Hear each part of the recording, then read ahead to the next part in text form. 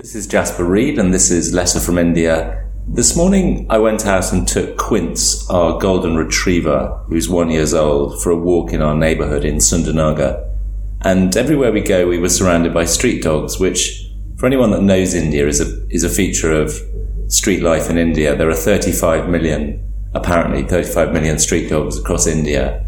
They're known as Desi dogs, or for Generation Z, they're known as indie dogs, which is a kind of bit cooler. For more old-fashioned people, they're known as pariah dogs or stray dogs, which is considered now to be a pejorative term. So let's stick with Desi, which means local, or indie. Anyway, there's tons of these dogs, and it's a really spiritual thing. So I thought I'd talk about the street dogs of Delhi. We've been living here for 7 years now, and that's part of an overall kind of 20-year experience of India.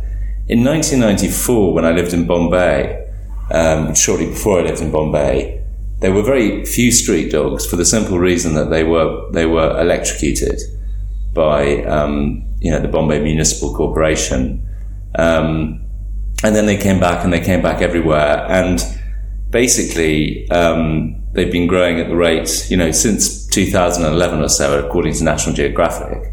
They've been growing at the rate of about 10% a year. So the number goes up and up. I mean, it's a very popular subject. It's something that everyone from famous comedians like Paul O'Grady in the UK have covered. He has a show called For the Love of Dogs, and he did a special show on Delhi Desi dogs.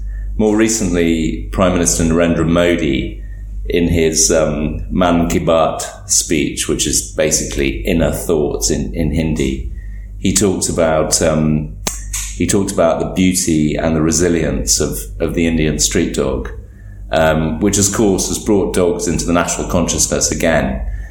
India has a funny relationship with dogs in the sense that, there are 20,000 deaths a year in India from rabies, and so people are pretty nervous of dogs. Megan, my wife, when we first arrived in India, went on a jog around the neighbourhood and got bitten by a street dog, which then resulted in a kind of comical 3 or 4 days. Well, it wasn't that comical, but it had comical elements as we got her rabies shots and the rest of it. Of course, it turned out the dog was just a sort of spoiled pooch who was bored and saw a couple of white legs coming around the corner. But people are pretty scared of dogs here.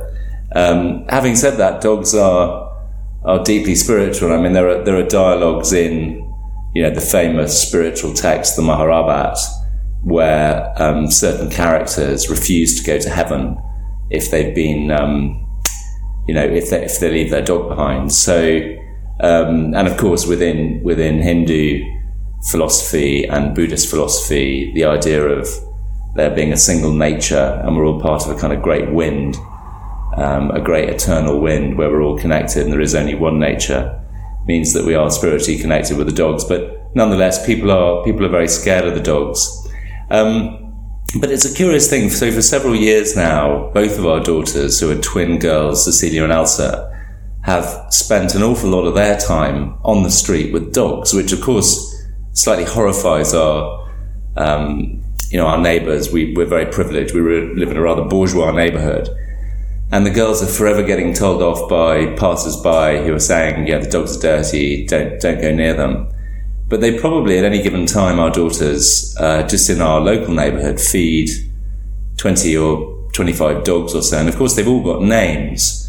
Rico, Apollo, Mika, Coriander, the list goes on. And of course, they come and go. It's a tough life, even in our rather privileged neighbourhood, because dogs die. So, quite recently, Skadoodle, one of the favourite dogs, died. So for little girls, it's sort of, despite the fact we're in a city of 25 million people, it's almost like being on a farm. It's the cycle of life, which I'm sure is better to learn earlier rather than late.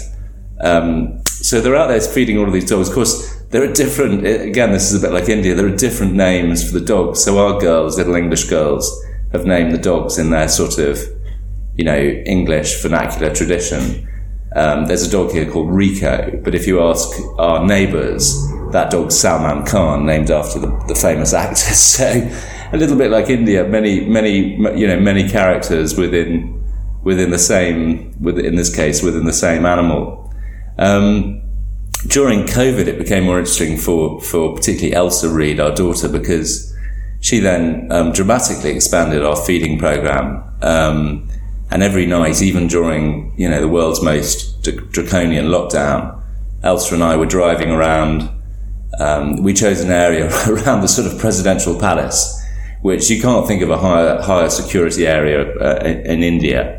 But nonetheless, every day we would go out and we would feed all the dogs. And of course, they were in big trouble because the whole city had been abandoned, and the sources of food, which are, mainly garbage and trash and the kind of gifts of night watchmen who are especially attracted to dogs for companionship. All these people were off the streets, so the dogs were starving and the dogs were having puppies. So anyway, Elsa built a big program and fed these dogs. And I think we went out for 90 days consecutively.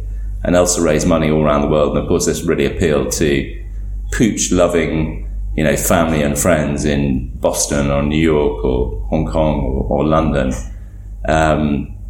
And she's sort of still doing it. So, it's brought a lot of insight, for our children, which is a kind of curious thing.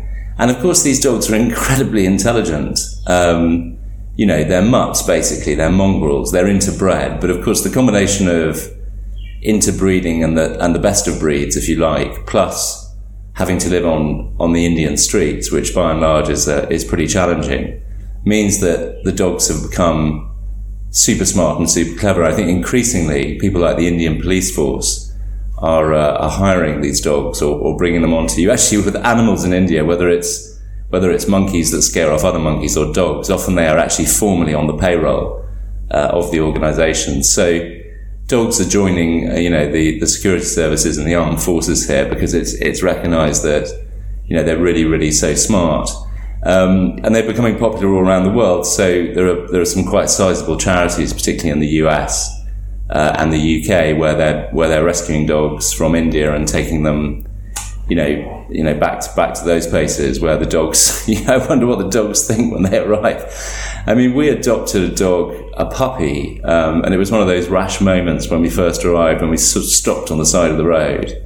I jumped out and plucked a dog from a litter, and we've been watching this litter of puppies on the way to school, and of course the girls were whooping and cheering, and it was great.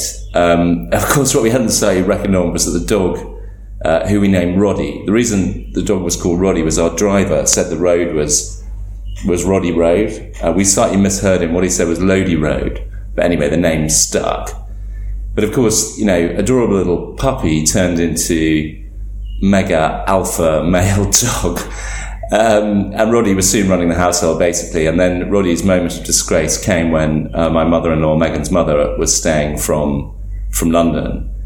And Roddy bit her and drew blood, which was sort of horrifying, except for my mother-in-law, who was incredibly relaxed about it. She's sort of a very low-temperature Bostonian, so she didn't seem fazed. But anyway, Roddy was pensioned off to a nice family that we knew in India and now lives on a farm in the Punjab. So Roddy's probably pretty happy that he did bite my mother-in-law. What else can I tell you about dogs in India? It's really kind of interesting because they, in a way, when you look around the cities, that it's kind of a mirror in society. So we're in Sundarnagar, which is near Khan Market, near Lodi Gardens. And of course, in these areas, the dogs are incredibly well looked after, and there are lots of sort of micro charities that feed and love the dogs. So probably to the point of excess, in the sense that there are just too many fat pooches around.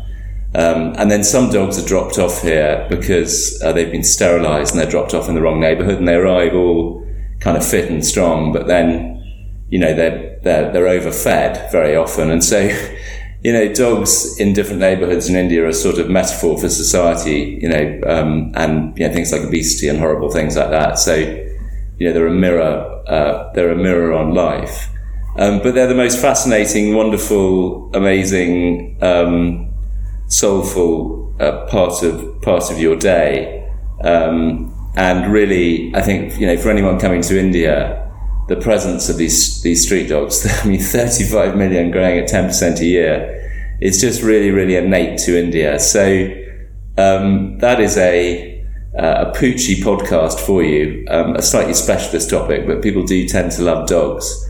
And on behalf of all of, the great Desi or indie dogs of India, thank you for listening to this, and talk to you next time. Bye.